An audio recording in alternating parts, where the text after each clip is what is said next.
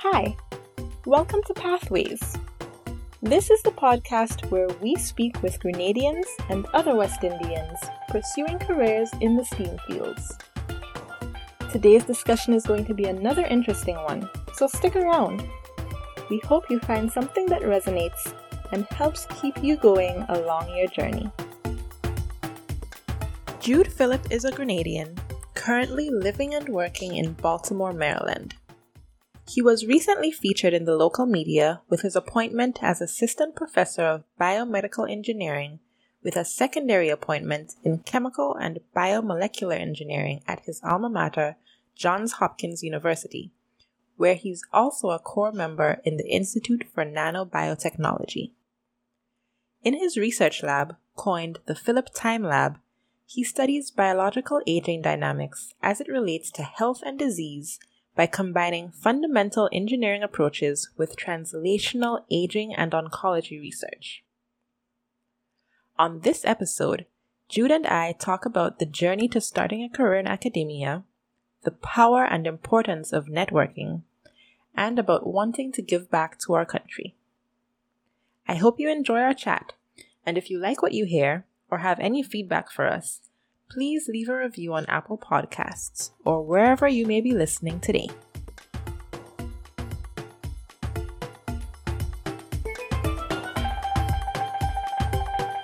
Hi, Jude, and welcome to Pathways. Hi, thanks for having me. It's great to be here. Of course. So just to get started a little bit, you're currently on the East Coast of the US. Are you in New York? I'm in Baltimore, actually. So I just moved from New York to Baltimore about 6 weeks ago because I just started a faculty position at Johns Hopkins University, which is in Baltimore. Right. Okay. And so you grew up in Grenada. Yes. Which part of Grenada did you grow up? So I grew up in the countryside, in St. Andrews, in a village called Maryville. Okay. So it's not that far from Grenville. Yeah. I lived there, but my primary school schooling was done in St. Andrews Methodist School, which is in the heart of Grenville. Okay. And then I did secondary school in Presentation Brothers College, so in St. George's. Yeah, PVC, yes. Okay. All right. So describe yourself a little bit in your primary, secondary school years. Like, what kind of student were you? What were you interested in? What didn't you care about as much? What was that like?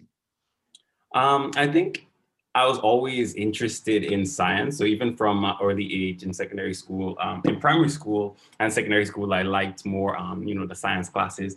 So I had an older sister who was a year ahead of me. So I would kind of get some idea of what's coming later based on her own work.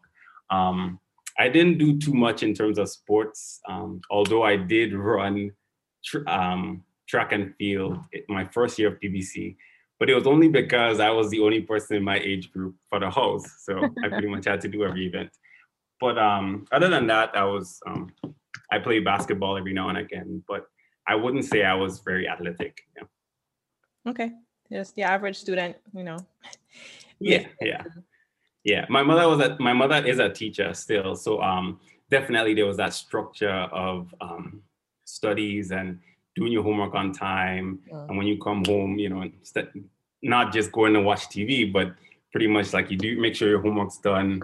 You get a little bit of time to watch TV because in Grenada, I think like cartoons kind of finish at like 3 or 4 o'clock, right? So, you get home, you try to do your homework as quick as you can to catch, 30 minutes of it and then, and so forth. But yeah, okay. More typical.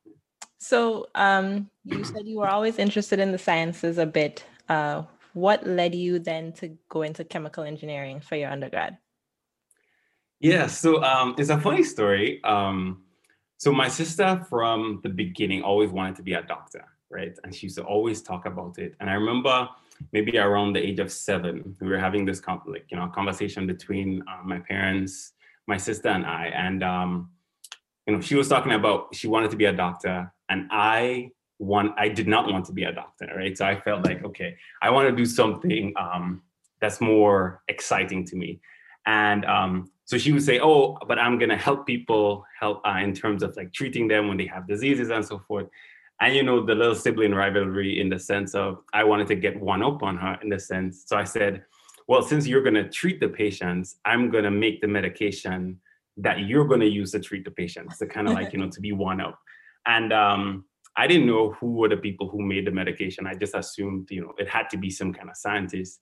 And then I remember my father suggesting to me one day that chemical engineers are actually the ones who manufacture and make the drugs that are used in the clinic. Mm-hmm. So I think from that age, I had this interest in being a chemical engineer, right? Although I didn't know what that entailed. I had never met another chemical engineer, much less an engineer in Grenada, right? So the first engineer I met was actually up here in the US when I started school. So my entire view of what engineering or chemical engineering was based on what I read, right? And it's interesting because once I started taking the classes, started meeting some of these engineers, it's very different to what you envision or imagine chemical engineering to be. Right. And although I still had in the back of my mind, I want to be the one to make the medication, make the drugs that are used to treat the patient. My interests sort of like, I guess you could say, matured into more, not only in terms of drugs and therapeutics, but in terms of developing technologies that physicians can use to treat patients and to predict how patients are going to respond to drugs, right? Because we see that, there's a lot of patients, there's a lot of drugs, but not all drugs work in all patients, right? So trying to figure out, are there things we can measure that we can, use later down the road to predict who's going to respond, predict what drug is best for them, and predict what therapy is best for them. Yeah. Right. Okay. So in your transitioning from Grenada to the US to then study chemical engineering, how did you prepare for that? Since you didn't really have much background on what it was, did you just do your own research and reading, or was it just stuck in your mind that this is what I have to do and I'm going to figure out a way to do it anyway? Yeah, I think it's a little bit of both. So I did well in sciences in high school. And, I always wanted to do engineering. But, being in Grenada, there's limited resources, limited opportunities in that area, right? But right after Ivan, I think I was a first year student at TAMCC. So I just finished CXC, doing TAMCC. And then there was a call for applications for scholarships to study engineering. And that's what I applied to. And they selected, I think it was 4 people to do engineering. Okay. 1 for chemical, 1 in mechanical, 1 in civil, and I think 1 in electrical. So pretty much all 4 of us Grenadians were in the same school. So we went to City College of New York. And I think in a sense, like, we helped each other out in terms of that transition. I had read a lot in terms of chemical engineering, and just online, you Google some stuff and you read up about what it is that chemical engineers do. And you can find a lot of information in terms of what chemical engineers do in the energy industry or the energy sector, in terms of like petroleum manufacturing and oil and gas and so forth. Mm-hmm. But in order to find out more on what they do on biology, it was a little bit more searching that I had to do. But I think, a combination of reading, a combination of talking to people, and, having like a support system that, even though they weren't experts in that area, they would still kind of, you'd gain insight as you converse together in that sense. Right. Yeah. So once you did start that degree, initially going in, you're still in the line of thought of, making medications and so for patients. And then how did that perspective change throughout your program, if at all?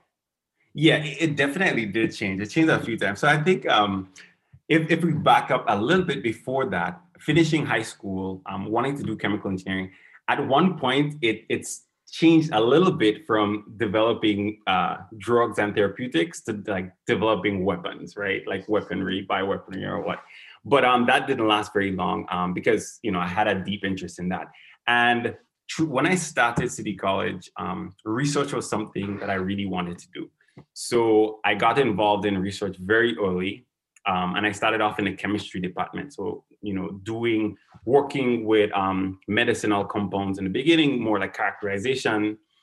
But I quickly joined a chemical engineering lab where I started working with particles, right? So we're developing biosensors, right? So we wanted to see whether we can test the presence of cholera from very small liquid samples, right?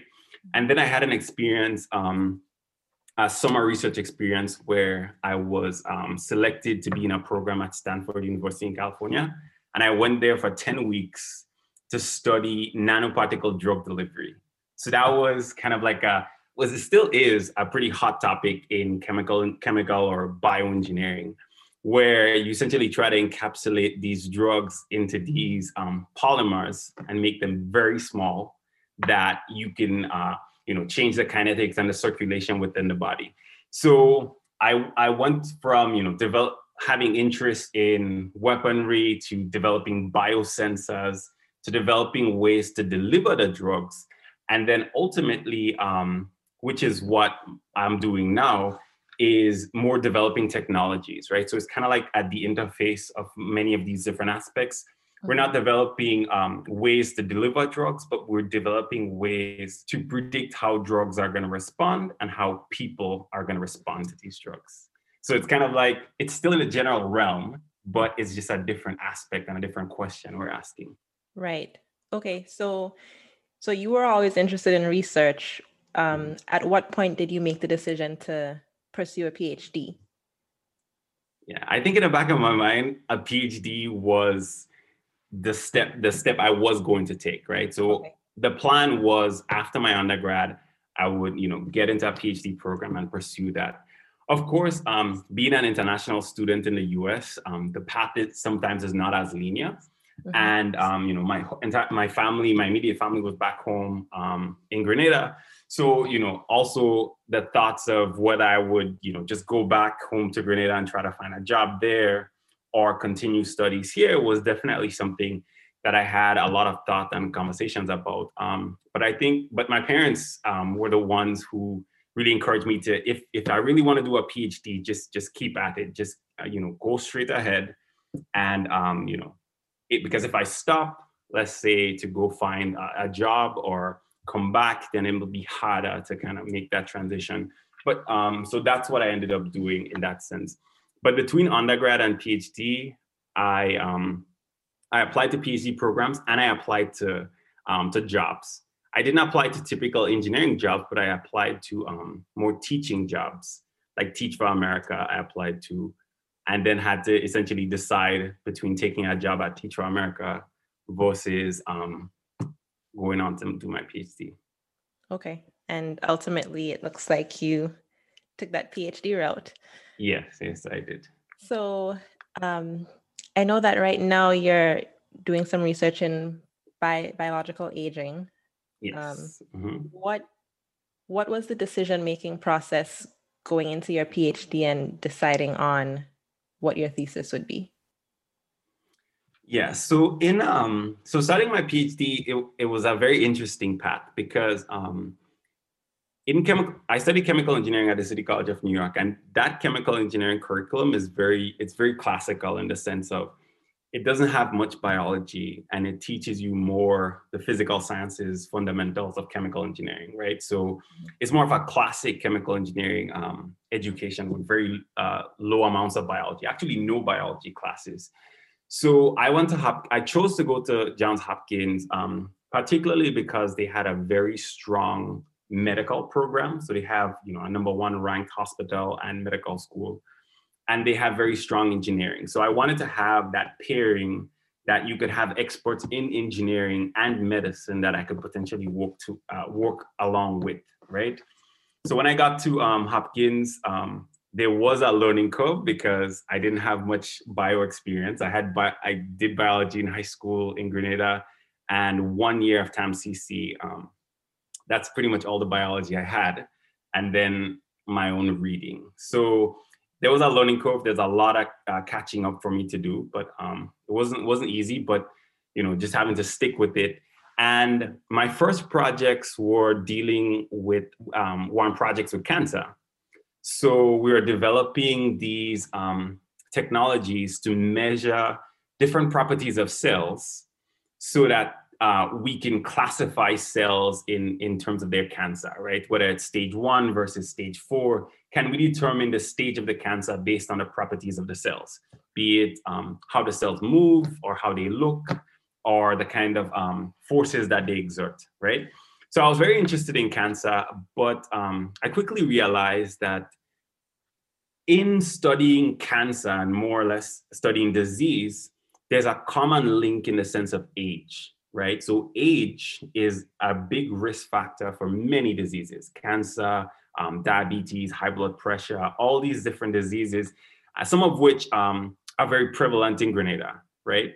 So, and very prevalent among Black people in the US, right? So there was definitely that commonality in that sense. So I started getting very interested in aging, and I reached out to a physician, a geriatrician at Hopkins, and we started working a lot together in terms of developing some new ideas around aging and disease, right? And as an engineer, I felt that the place I could have the most impact is developing maybe technologies that we can, again, measure properties of cells that could tell us about disease, right? And the way I thought about it is in the sense of aging happens across scales, right? And when I say scales, I'll explain what I mean by that. So when we look at people, we can generally tell their age based on features or dysfunction, right? So we can look at a 60-year-old person and, be generally able to tell that that person is around 60, right? Because of some features that we see. So that I call more the physiological level of aging, right? But before those dysfunctions happen in the person, there's changes that happen in cells, right? So these cells start, doing some crazy things and they start acting dysfunctionally, and that propagates to disease, and that's what we see, right, at the person level. And then in the cells, they're actually made up of molecules, proteins, genes, RNA, and the arrangement of these different proteins within the cell. So that's kind of like the molecular level, right? And if you go all the way back up to the other side of the scale, you can see groups of people having similar phenotypes, right? So if you study, when I think of aging in 4 scales, right? Molecular, cellular, the person level, and groups of people. So I believe that studying the cells gives you an advantage because you may be able to predict before diseases happen, just because cells go dysfunctional before the person manifests disease, right? So that's kind of like the underlying part that I use to study aging, but really to try to get at a question of disease, right? So aging is a natural process that happens. We all go through different dysfunction, and some of us develop diseases, some more than others. So what are some of these differences in people's cells that predispose them to disease? So I'm using aging as a way to get to disease. Got it. Okay. And so that's something that you just kind of stumbled across during your research period and kind of drew from different places to realize that this is a viable path to take, right? How do you see that work then developing, and like where do you draw your inspiration from to keep pursuing that research?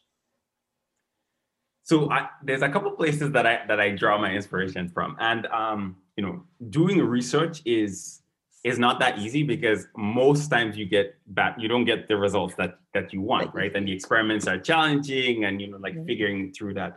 I think definitely having like a good support system is definitely critical, right? Because 90% of the times you get bad results, 10% of the times you get something that actually works. So definitely staying motivated is one thing. And also just trying to be, not only for myself, but people around me in terms of health, right? So I growing up, like health was a big part of my upbringing, right? In the terms of my belief system, in my faith, that, my religious beliefs, health is something that should be forefront, right? So if there are ways that we can enhance the health so we could delay some of the aspects of disease, then that is something that pushes me, right? As well as knowing people with various diseases, cancer. There's people with cancer in my family, people with diabetes, high blood pressure in my family. So there's a combination of, the support system that drives me to keep me encouraged, as well as I have an eye on the problem, which is, near to me, in people in my family and close friends who are affected by some of these diseases, as well as the notion that we were created to be healthy, right? And there are certain things, whether it be genetic or environmental, that impacts our health. So how can we go back or bring our bodies back to that state where we can be healthy and age gracefully in that sense? So those, I think, are three of the key pillars that kind of keeps me motivated, keeps me going, even when, it gets challenging, because you have to convince these organizations to give you money to do the research, right? So, yeah. So I think if you don't have like these ways to keep you going, then it's easy to just lose sight of why and maybe just pivot to something else that may be easier to get money or funding to do it. Right. So I think, that's what keeps me going in that sense. So what has the feedback been for you in terms of reaching out to these organizations and getting people to kind of get on board with your program? I mean, you've come a long way at this point. You're actually head of a research lab now. So what was that process like? So I'm new, so I'm still kind of like getting the hang of it. But so I definitely have submitted a couple grant applications, and some of them have been funded, some haven't. But it's a learning process in that sense. But I think at least now, being a new assistant professor, I take inspiration in the sense that I applied to different programs, right, to become a professor. And it's a very competitive process. And I pretty much had to write out and explain my research vision and my research plan, right? And I think the fact that I was able to convince multiple professors at multiple different institutions, and to see the excitement of what I'm proposing, and then having them give good feedback, in the sense of, different places offering me the positions to be faculty with them. I think that gives me a little bit of encouragement in the sense that, the ideas are not completely crazy, right? So it may not be, the next thing you would think of, but there is, scientific backing to it, and there is potential for some of the work that I'm doing. Right. And that's important sometimes to get that, validation, that feedback that, it's not just you, but other people out there do support what you're doing. So that's great to hear. That's true. Okay. So I have a couple questions. I'll go this way first. Growing up, did you, either growing up or even after you came here and you started your work, did you have any, formal or informal mentors or people who you looked up to and were able to work along with to help guide you at all? Yeah, definitely. So I think starting back with schools in Grenada, my elementary school, high school, and TAM-CC, right? Although I only did 1 year, I did have interaction with some of the teachers and professors there. So although there may not have been specific mentors specifically in the field, there were people who, my teachers who encouraged me and, essentially would give me, would challenge me in some cases to essentially like keep pushing or push the envelope a little bit more. I remember having chemistry teachers in PBC who maybe at sometimes, I don't know, maybe they thought I was annoying in terms of some of the questions I would ask, because I asked a lot of questions, right? And I would always be putting up my hand asking a question. What about this? What about this? And sometimes they would give me almost, they would talk to me after classes and so forth. And then they'd be like, oh, you should consider this or think about this. So those, I consider it to be mentoring that happened to me more at the younger ages. And then once I got into, started my undergraduate degree to do my bachelor's, There were professors in the department that fulfilled more of a structural mentoring roles, right? In the sense of they would guide in terms of what I should be thinking of, different programs or different awards that or scholarships I should apply for, different research experiences I should apply for, and so forth. And then in my PhD, I had a very good mentor who was my PhD advisor, right? And I had other mentors as well. But my PhD mentor he meant a lot to, and he still is. We're still very close in that sense. But he goes beyond just the classic mentoring, as in, like guiding, oh, you should consider this or consider that. But he actually he vouches for me in that sense, right? And that's something I truly appreciate. I remember when I was applying for positions, he would read over my application packages. If he knew people in the department that I was applying to, he would send them an email and say like, oh, look out for like Jude's application and so forth. But I remember one thing that stuck out to me the most in terms of his mentoring was, so during my postdoc, I at some point I started questioning a little bit in terms of what I wanted to go in the industry or continue in academia, right? And that's something in PhD you struggle with, in postdoc you struggle with, whether you want to continue on the path that you're on or whether you want to do something different, right? And I remember I was strongly considering not continuing the academic growth. And I remember one day he came to New York because he's a professor in Baltimore as well. So he came to New York, I was in New York, and we met up after a session that he had. And it was maybe at 8 p.m. in the evening. And he stayed and talked with me until I think like past midnight. So we were pretty much just like sitting on like the side of the street close to Times Square. And he pretty much like listened to all the points that I was making as to why I don't think I want to continue in academia in that route. And I remember we had many conversations over the years, and he would always listen to my explanations of why I want to be a professor and like why I want to do this, and that what drives me in that sense.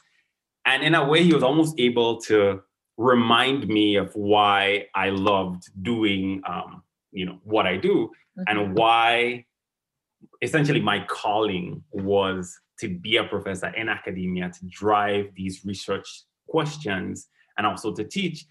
And I remember, I think that to me is maybe one of the most profound mentoring aspects that I had.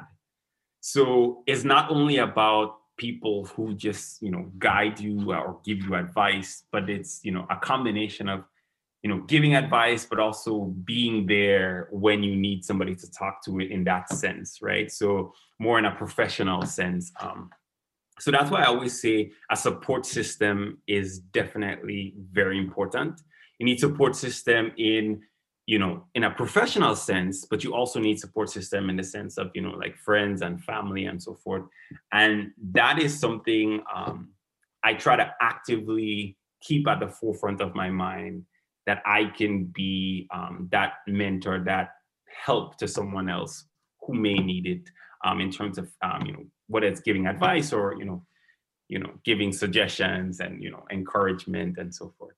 Right. So that leads very well into the next question, but I want to kind of circle back on something you just said, because that I feel is something that can get lost a lot in those more professional relationships where, especially I feel like for us coming from the Caribbean, where we tend to separate our interactions a lot more, where you have like your friends and your family, and then you have professional level, and it's just like, yes, sir, yes, ma'am.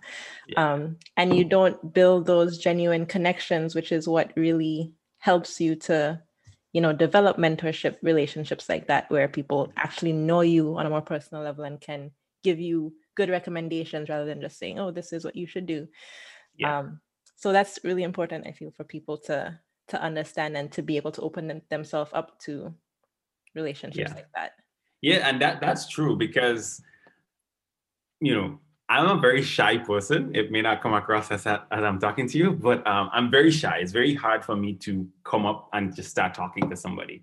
Right. So there was a lot of active effort I feel like I had to put in or have to put in order to, develop these professional relationships more than just, what it is in on paper, right? Because a lot of these things look good on paper. Like you say, oh, this person is my mentor, this person is, but for them to really transition from being just a good mentor on paper to being a good mentor for you personally, it's actually, for me, it was a lot of work, right? And still is a lot of work because I still sometimes, I'm not sure what's the right way to stay in touch with somebody, right? So for instance, like I have these professors who like really help me, but do I just send them an email every month and just say, oh, just checking in or something like that? To me, that seems kind of weird, but talking to people, they said that's what you have to do. You just have to stay in touch. Like, and then the more you communicate, the more you kind of talk, the more opportunities arise that you can kind of, they could get to know you a little bit more, right? So a lot of, something that happens a lot is, like I say, oh, they ask me where I'm from, right? And I'll say, oh, I'm from Grenada. And most people do not know where Grenada is, right? So I always say, oh yeah, we're, in the South Caribbean, close to Trinidad. And then the time you say Trinidad, everybody knows, okay, like, close by there. So you either get that response that people don't really know it because we're a small island, or you get the response that, oh, that's the place that the US invaded, back in 83, right? So the older people know about the revolution. And then then you start seeing it more now that, oh, they have like really nice beaches and like, more the tourist type of scene, right?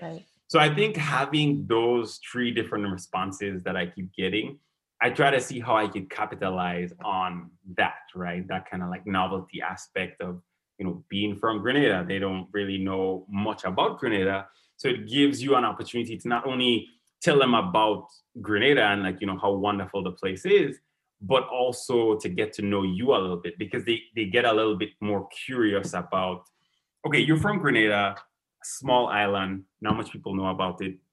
How come you're what inspired you to be a chemical engineer? Why did you go that route? And so forth. Well, how did you, what were you considering in a profession? Where did you study and stuff like that?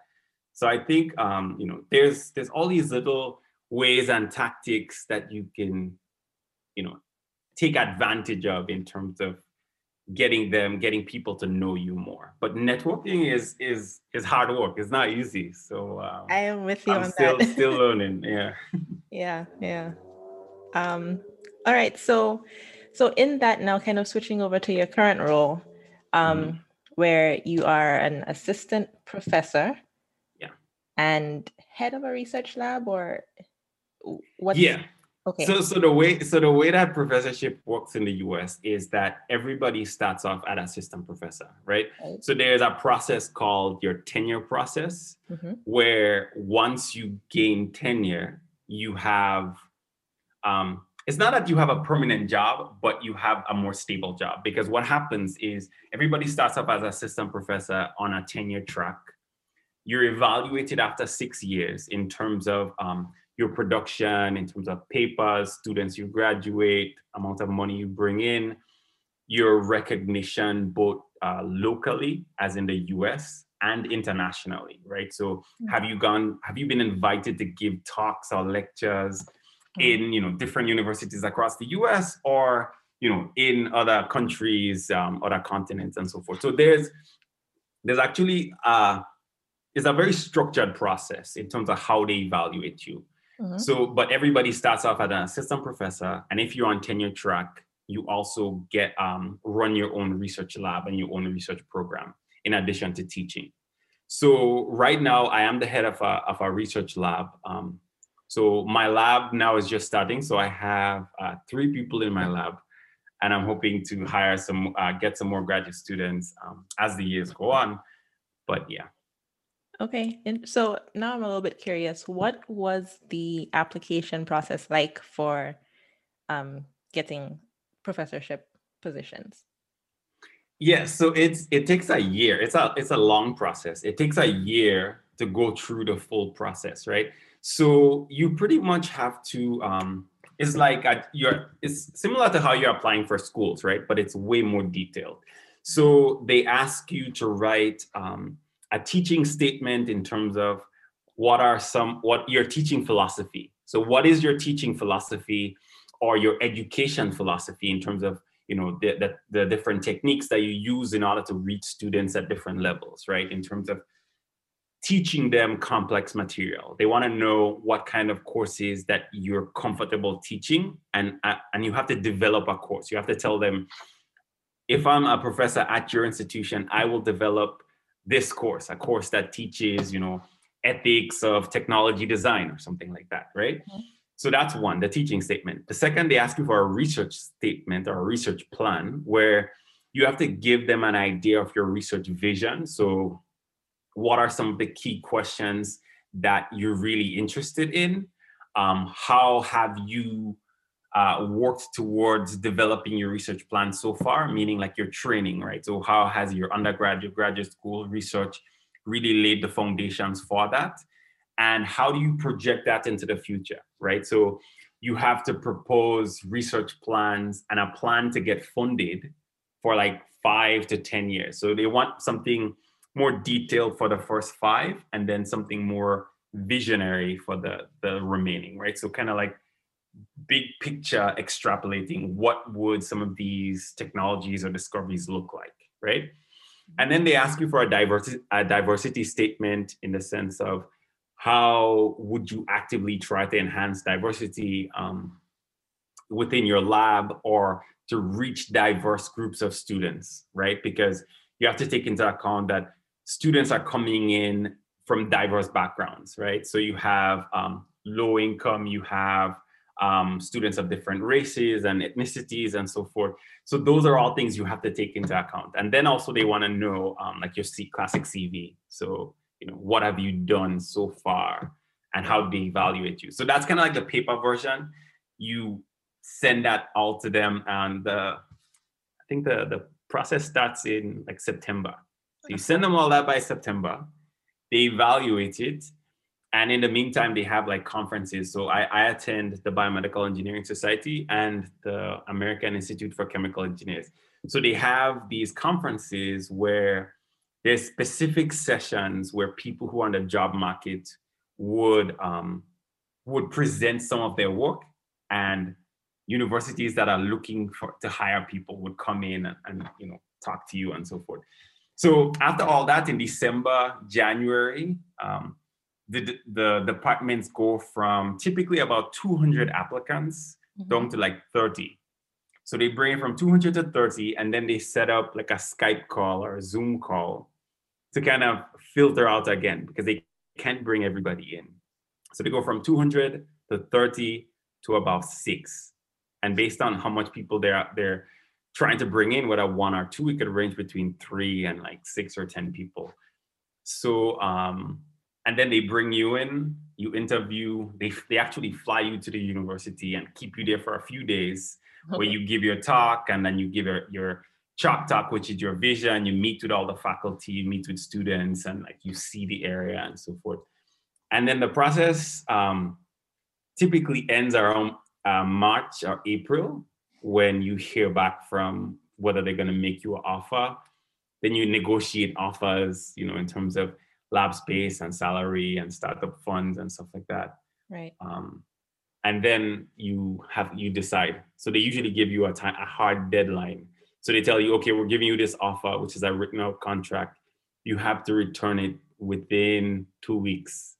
So you pretty much have 2 weeks to figure out, okay, do I really want to take this job or not? Yeah. Or do I have competing offers and so forth? And because you're interviewing across months, right? So for me, my first interview was in January and my last one was in March, right? So I had like offers coming in for the ones in January and not yet for the ones in March. Right. And the schools are being strategic, right? So sometimes they give you a hard deadline because they know that they're trying to get you before somebody else. So, but then I ended up accepting the one at Hopkins. So I went to Hopkins I did my PhD in chemical engineering, but I applied to the biomedical engineering program at Hopkins, which is the #1 program in the country and has been for the past 30 years, I think. Okay. So it was a very strong program, and I felt like that is a top place that I can see my research program developing. So that's how I kind of like ended up here. And so you were able to apply to that specific program based on your research topic in cells and all of that, right? Yeah, actually, Hopkins, they didn't have any official openings. So they had 4 people the year before, so they weren't hiring that year. But at the conference, the Biomedical Engineering Society, I saw one of the professors, and I told him, look, I was really hoping to apply to your program this coming cycle. And then he looked at me and he said, we don't have an official program, but we're always looking for good talent. So they invited me to come give a talk, which is an hour-long seminar on my work. Mm-hmm. And a week before I was to come to Baltimore to give the talk, they started sending me emails and turned it from a regular talk into an interview. So they kept me here. They had me come for 3 days. And over the 3 days, essentially interviewed me on the process. And then they were one of the ones who gave me a very competitive offer. So I ended up picking them. Yeah. Wow. And I'm very happy with my decision so far. So. Yeah, I can tell. Yeah. So you spoke a little bit about kind of getting into industry versus academia. So I had a couple questions. First of all, what's the likelihood that somebody on a path similar to yours would actually decide to go into industry and then a few years later move back into academia? Does that happen at all? It happens. It's not as common. And I think there's different rates based on when people go into industry. So for instance, most people in chemical engineering go into industry right after their bachelor's degree, right? And that transition, leaving right after bachelor's and then to come back, is usually harder, particularly in the US because of the salary that, bachelor level chemical engineers or engineers in the US make, right? Mm-hmm. So when you go to grad school, it is fully funded in engineering and the physical sciences, right? So if you get into a program, that program is fully funded, meaning that they'll pay your health insurance, they'll give you a stipend to live with, and they'll pay your tuition, right? So it's no expenses coming from your pocket, right? But most places you get enough to survive, right? To live, right? But if you have a job, you're getting more than twice the amount that they're getting just at a bachelor's level, right? So I had one friend who came back from industry to PhD, and he used to always say how difficult it was because you have to change your entire lifestyle, right? Because your spending ability is less, right? So now you have to find a cheaper apartment. You can't, I guess, splurge as much as some people do. But it happens quite a bit if people leave after PhD, right? So after your PhD, most people actually, go into industry. Most people don't go into academia. Mm-hmm. But if there's a desire, some people do try to transition back. But most times they don't do tenure track positions. They end up doing non-tenure track positions, which means they don't have to start from scratch and pretty much not having the ability to transfer your industry experience, right? Because in academia, the way you're evaluated for promotion and so forth is different than the way you're evaluated in industry. Mm-hmm. So it happens, but I guess how hard it is or how common it is changes based on when you transition. Right. Then it's a different process. Yeah. Got it. Okay. So then going back to something that you said even earlier, when you were making the decision and you were talking to your mentor and trying to decide which way you wanted to go, what was some of the thought process that you had at that point? Like, what was driving you towards maybe choosing industry? So I guess like just thinking of it more, the logistics of it, right? So it may not be the case in all industry, but I generally thought it was a more linear path in the sense of I apply to an industry job, and if I get that industry job, then there are particular questions that the company is interested in that I'll work on. It's more structured in the sense of you work like 9 to 5 or 8 to 5 or something like that. Whereas in academia, it's not that, right? So some Sundays I have to do work, right? And I try to so I have a family, so I try my best not to have to do anything on Sundays or on the weekends, because I don't do anything on Saturdays. So it's only the Sundays. So that structure was different between industry and academia, I felt, but I was biased, right? Because I'd never done an internship, and all I knew was academia. Not only that, the compensation and salaries are significantly better in industry than they are in academia. Mm-hmm. And I felt like just that work-life balance and that way of life in terms of, the stress, there's a lot of stress in academia, stress to bring in funds, stress to publish papers. You're constantly being evaluated. You're constantly have to to check yourself in terms of, am I being productive? But thinking of it in a sense that it may be a little bit easier for me, right? But as I learn more about academia, it's not only that, right? So not being inside it in academia, or not being in a particular field, you don't fully know all the nuances that happens, right? You see from the outside, these people look stressed, but then you also don't see that they really enjoy what they do. And, that passion and, the excitement is able to override a lot of these, stressful parts. So I think, in my transition in thought back to wanting to go full on in academia, was thinking that, industry may be a little bit of a more linear path in that sense, in the sense that I was thinking, work-life balance, compensation, all these different things. But in terms of my personal fulfillment and my personal passion and excitement for discovery and the potential for impact, right? So, there are certain questions that I'm interested in that no other person may be as passionate about, and no other person may, push the envelope as far in order to, figure out the technologies or develop something to treat that particular disease. So I think taking in that light. So I think in that decision process, everybody has to essentially do a deep reflection as to what it is that I really want, and what it is that I really want to accomplish in that sense, right? Because, as the saying goes, if you do something you love, then you don't work a day in your life, right? So right. I didn't want it to be just a job, but I want it to be more of feeding into my calling, right? So something I'm excited about. Right. Well, it looks like you made the right choice. Yeah. So far. So now, as a professor and with your research lab, how are you hoping to influence your students coming up with you now? Yeah, so definitely my students are a critical part of what I do.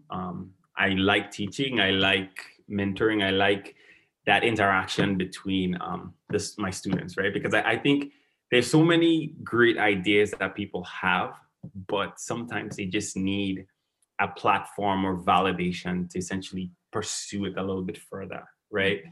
So now I have 3 people in my lab, and it's critical, trying to keep them encouraged, trying to validate them that while still teaching them, right? So teaching them good techniques, right? The importance of scientific integrity and why science has to be at a high quality, but also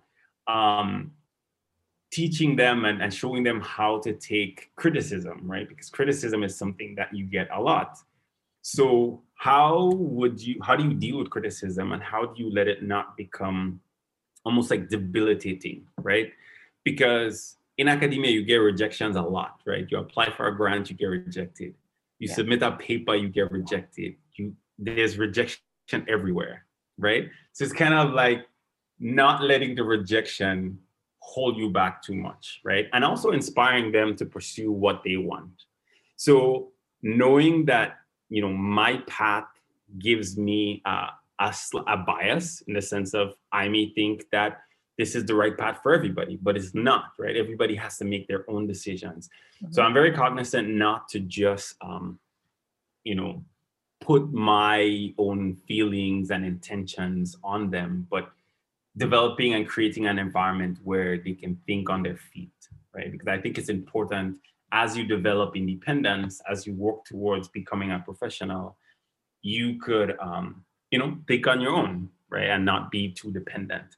But more so, I felt that some of the things that I lacked as a student, or didn't have access to, or didn't have someone who could talk to me about some of these things, I try to make myself as available as possible, and try to provide some of these things in the deficits that I felt that was needed or could be needed. And that is something that I intend to do in terms of not only my students here, but reaching students back home in Grenada, right? Because that's always been a passion of mine, in the sense of I was a student there. I got all my upbringing there. I have a lot of friends and family back home, right? Grenada has a special place in my heart, right? Mm-hmm. And being in the position that I'm in and not giving back is, in a sense, a disservice, right? Because now that you've, I guess, made it to somewhere else, that there is aspiration to become or to get there, it's kind of like doing your path, doing your part to kind of let that be possible, right?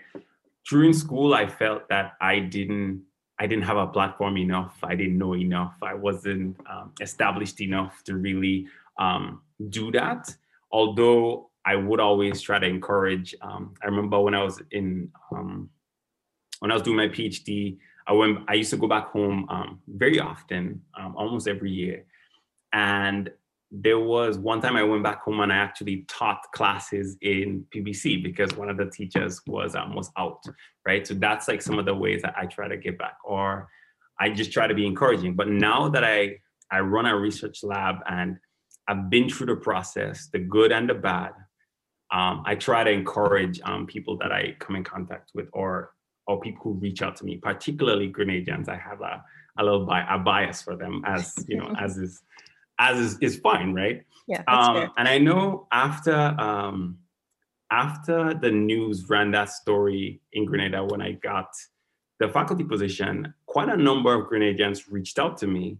Mm-hmm. And we've been I had a couple Zoom calls with many of them, and hearing their story, hearing their interests, and just trying to encourage. And what I really want to be is a resource, but also more, right? To see there are things that I plan, as I continue for Grenada, to see how I can give back. There's a couple programs that I'm thinking of trying to get a few people together to, run back in Grenada. So, sort of like exposing the students to engineering and chemical engineering, something that I never had, right? Yes. I was interested in something that I didn't know what it was and what it entailed. But my excitement for it was enough, and the opportunities were essentially, I was blessed enough in that sense that the opportunities came at that right time that I was able to take advantage of it.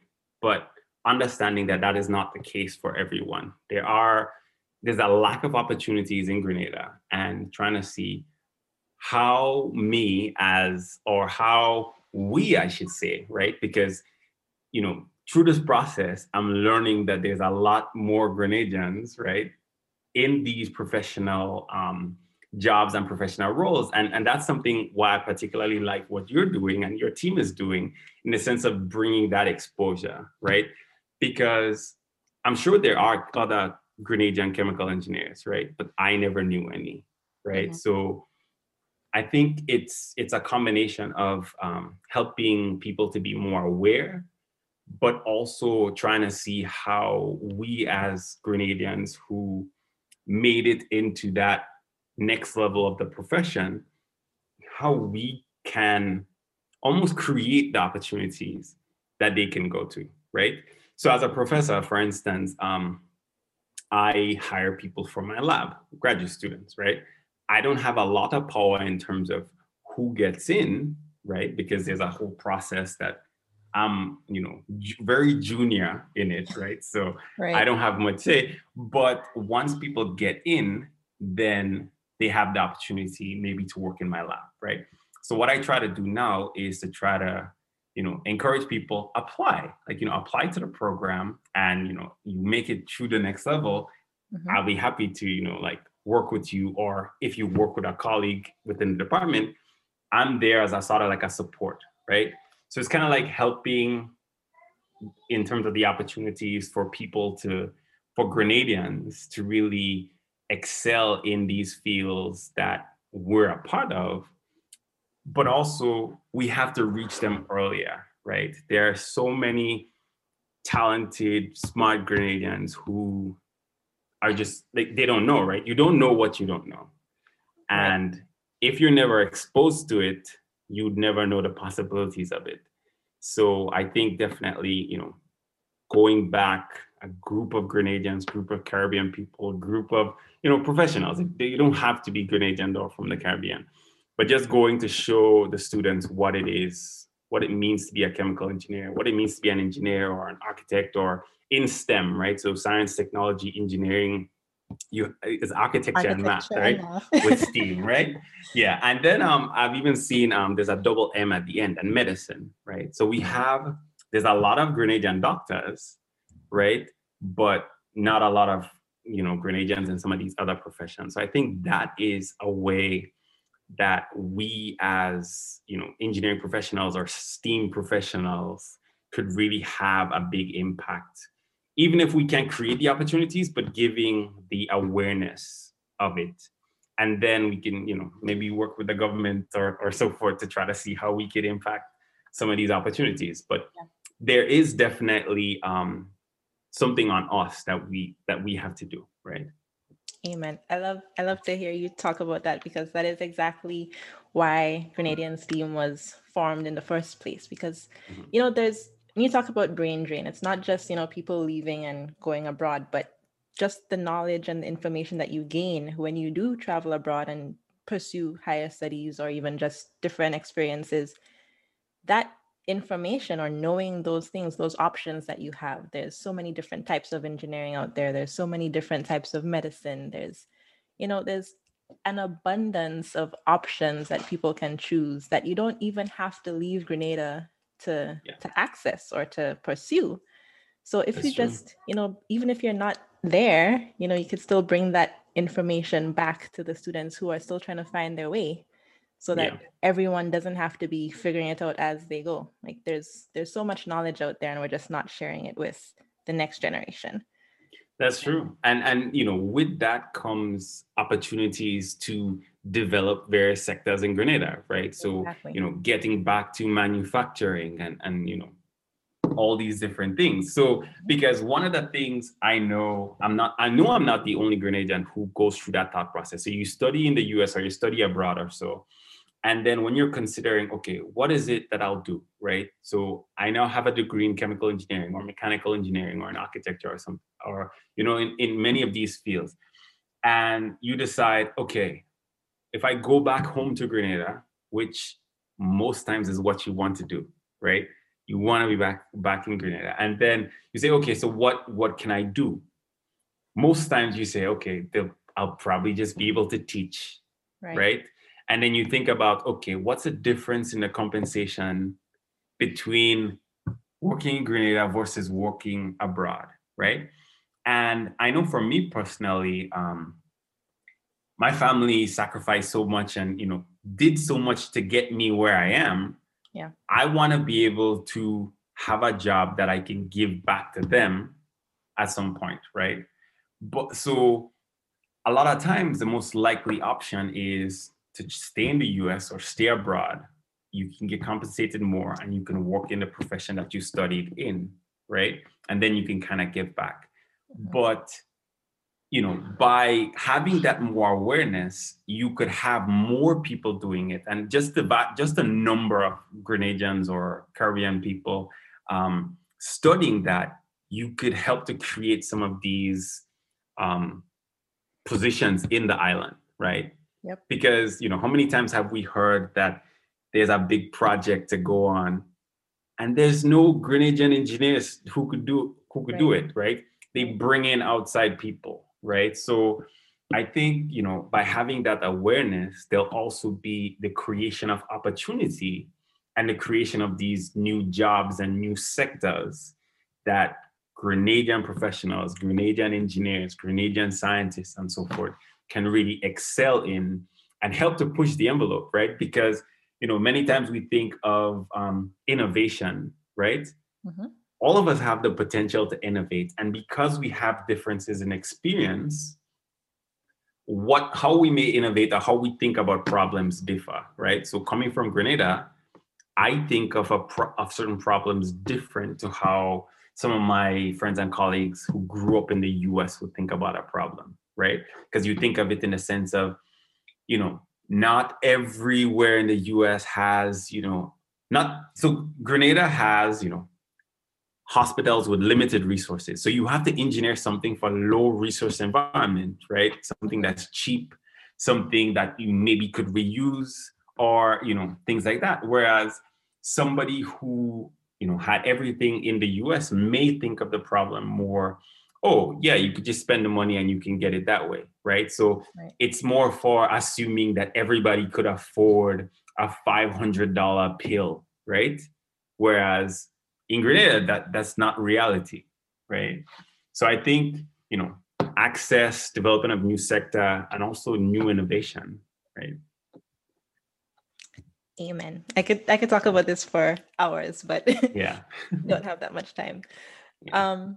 So kind of going back to your idea of wanting to give back and just not having some of that information and knowledge growing up, what is a piece of advice that you wish you would have had that someone would have given to you growing up in Grenada, like maybe 15, 16, around that age?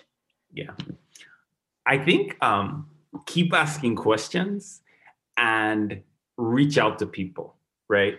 So a lot of times, I know I can speak for myself in a sense that you just see what is, right? So you say, okay, I'm interested in this and eventually I'll become that, right? And that's what I had in my mind for chemical engineering. So I had an interest in chemical engineering and I was going through school saying, eventually I'll get to university and study engineering. So my plan was after high school, get a teaching job, work for a little bit, save some money so I can pay the interest on a loan, and then to be able to go further, right?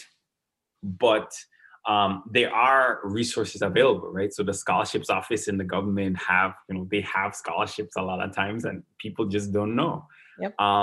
So I think, talking to people, asking questions, and people know people, right? So now you're having more Grenadians who are professionals in these fields that you're interested in.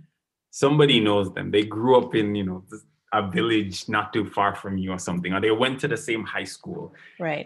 So that's why I think also schools, high schools, and so forth should develop a database of, your different people in terms of what their professions, that you could link back the same thing they do in the US with alumni, that you can give back in terms of experience and speak to people interested and so forth. I think that is something. So talk to people, reach out. So for instance, with me, if anybody's interested in engineering, chemical engineering, bioengineering, reach out and I'll be happy to tell you more of what I know and, give advice in terms of those kind of things. So definitely talk to people and actively network. So even if you're shy like me, who is afraid of talking to people and don't really know how to, I still struggle with staying in touch with people. Mm-hmm. So just keep going, network, keep asking questions, talk to people, and tell people what you're interested in. Because if you don't tell people what you're interested in, they won't know. And if they have a contact and they don't know you're interested, then they may not know to give you that contact, right? So definitely just keep looking out for opportunities. So all PhD programs in the US in STEM, or I'm not sure for architecture. I know for science, technology, engineering, and math, PhDs are fully funded, right? Right. So you have a bachelor's degree, you're interested in doing a PhD, you apply to these schools, right? If you get accepted, then it's fully funded, right? So it kind of takes out a little bit on the financial resources, which coming from Grenada, growing up in Grenada, can be very difficult in many cases, right? I know it was for me. So definitely just reach out, look up opportunities, talk to people because they may know about opportunities. And it's something, staying in touch, right? So that's something I struggle with, but something I'm actively trying to go with, because as professionals, we should have, like what you're doing, right? Have kind of like an organization or a database with some of these that people could reach out to and really get more insights. It's important. So on that note, what is a good way for people to reach out to you if they're interested in learning some more? Yeah, so they can reach me by email at jphillip@jhu.edu. So it's 2 L's. It's jphillip@jhu.edu. As well as I have a Twitter account, which is JudeM_Phillip. So if you just search me, then I'll come up. You can, or I'm on LinkedIn as well. So there's many different ways that people can reach out. All right, great. Well, Jude, I'm so glad that we were able to have this conversation. Thank you again for agreeing to join and to talk a little bit about your journey. Yeah, thanks for having me. Anytime. So with that, thank you. And to the listeners, thank you for joining us on today's Pathway.